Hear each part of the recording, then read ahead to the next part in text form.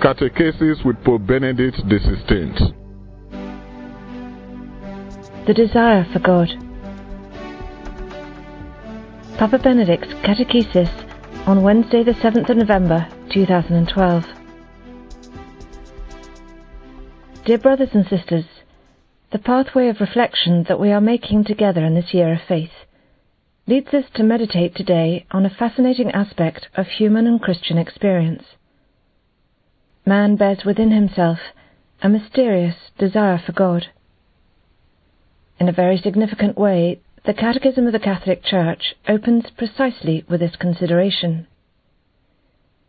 The desire for God is written in the heart of man, because man is created by God and for God, and God does not cease to attract man towards himself, and it is only in God that man will find the truth and happiness that he never ceases to seek.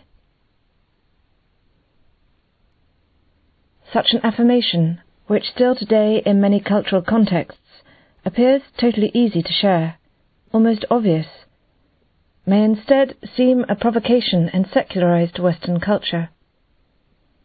Many of our contemporaries could in fact object that they do not feel any such a desire for God.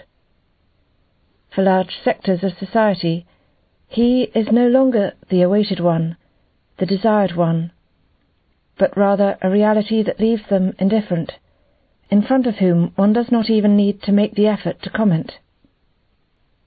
In reality, what we have defined as desire for God has not entirely disappeared and presents itself still today, in many ways, in the heart of man. Human desire tends always to determined concrete goods, often far from spiritual, and nevertheless finds itself facing the question about what is truly the good, and thus is confronted with something that is other than itself, that man cannot construct, but is called to recognize. What can truly satisfy the desire of man? In my first encyclical, Deus Caritas Est, I sought to analyze how such dynamism is realized in the experience of human love, an experience which, in our age, is more easily perceived as a moment of ecstasy, where one comes out of oneself, as a place in which man feels overcome by a desire that surpasses him. Through love, man and woman experience in a new way, each thanks to the other, the grandeur and beauty of life and of the real. If that which I experience is not a simple illusion, if I truly want the good of the other as the way, likewise, for my own good, then I must be ready to decenter myself, to put myself at their service, all the way to renunciation of myself.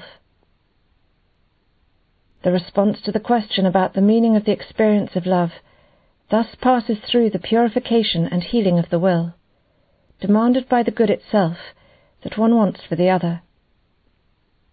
It has to be exercised, trained, also corrected, so that this good can truly be wanted.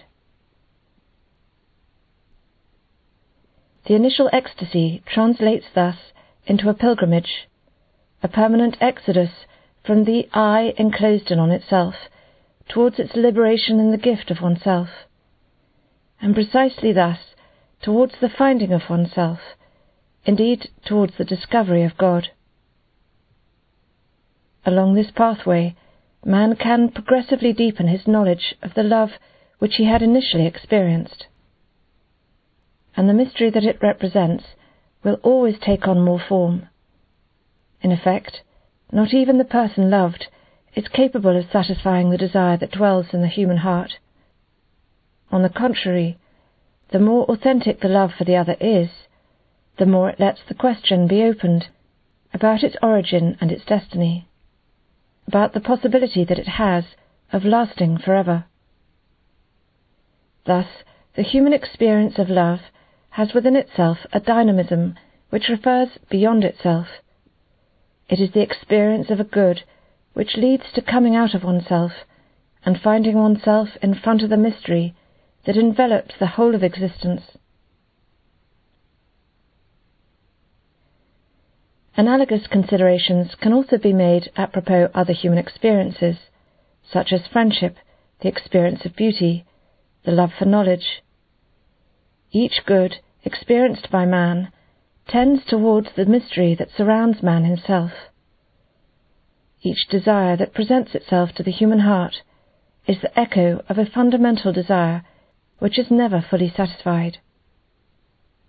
Undoubtedly, from such a deep desire, which also hides something enigmatic, one cannot arrive directly at faith.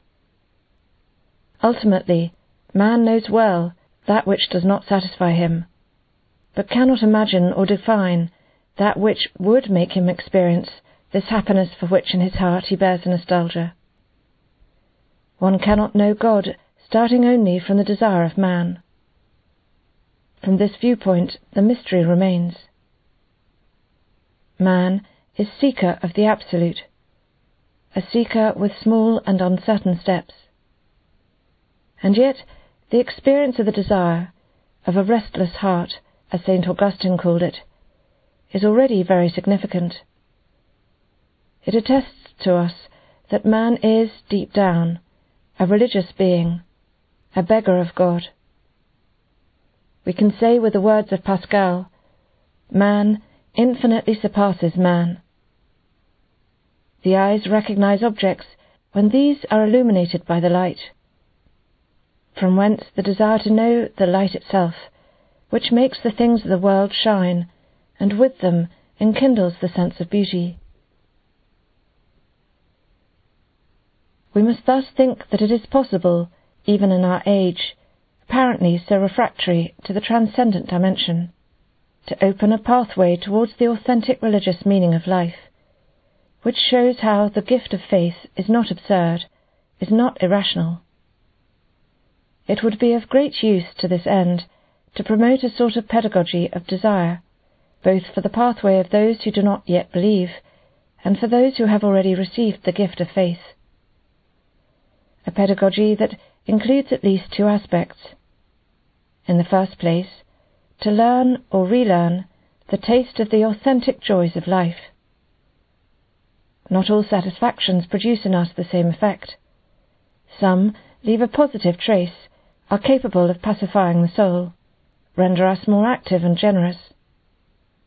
Others, instead, after the initial light, seem to delude the expectations they had aroused, and sometimes leave behind them bitterness, dissatisfaction, or a sense of emptiness.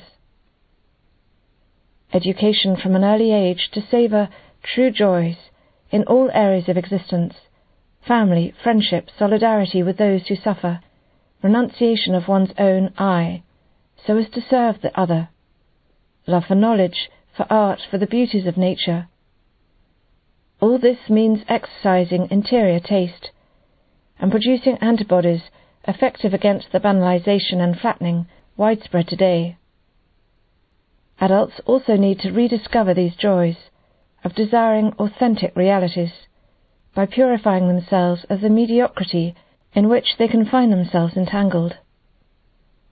It will then become easier to let drop or reject all that which, while apparently attractive, reveals itself instead to be insipid, the source of addiction and not of freedom. And it will make emerge this desire for God about which we are speaking. A second aspect that goes hand in hand with the preceding one is never to content oneself with that which has been achieved. Precisely the true joys are capable of liberating in us this healthy restlessness which leads us to be more demanding, to want a higher, deeper good, and at the same time to perceive with an ever greater clarity that nothing finite can fill our heart. Disarmed, we will learn thus to tend towards this good which we cannot build or procure with our own strength, and to not be discouraged by the difficulty or the obstacles that come from our sin. In this regard, we must not, however, forget that the dynamism of desire is always open to redemption. Even when it goes astray on wrong pathways, when it follows artificial paradises and seems to lose the capacity to yearn for the true good. Even in the abyss of sin is not extinguished in man this spark that allows him to recognize the true good, to savour it, and to thus start a route of ascent on which God, with the gift of his grace, is always there with his help. We all, moreover, need to travel a pathway of purification and healing of desire. We are pilgrims towards the celestial homeland, towards that full, eternal good that nothing can take away from us. Thus, it is not about suffocating the desire that is in the heart of man, but about liberating it so that it can reach its true height. When, in desire, the window is open towards God, this is already a sign of the presence of faith in the soul, faith that is a grace of God. St. Augustine affirms, "With the weight, God enlarges our desire. With the desire, he enlarges our spirit, and by stretching it, renders it more capable." On this pilgrimage, we feel like brothers and sisters of all men. On the journey, companions also to those who do not believe, to those who are in search, to those who let themselves question with sincerity by the dynamism of their own desire for truth and the good. Let us pray in this year of faith that God may show his face to all those who seek him with a sincere heart. Thank you.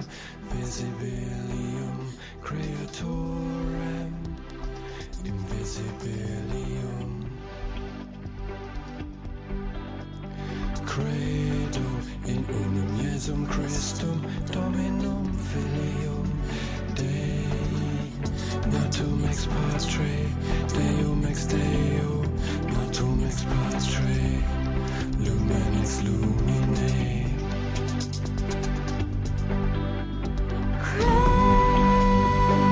Credimus in Te Credimus in Te Credimus in Te Credimus in Te Credimus in Te Credimus in Te Iterum venturus est cum gloria Iterum venturus est edicare Iterum venturus est cum gloria cuius regni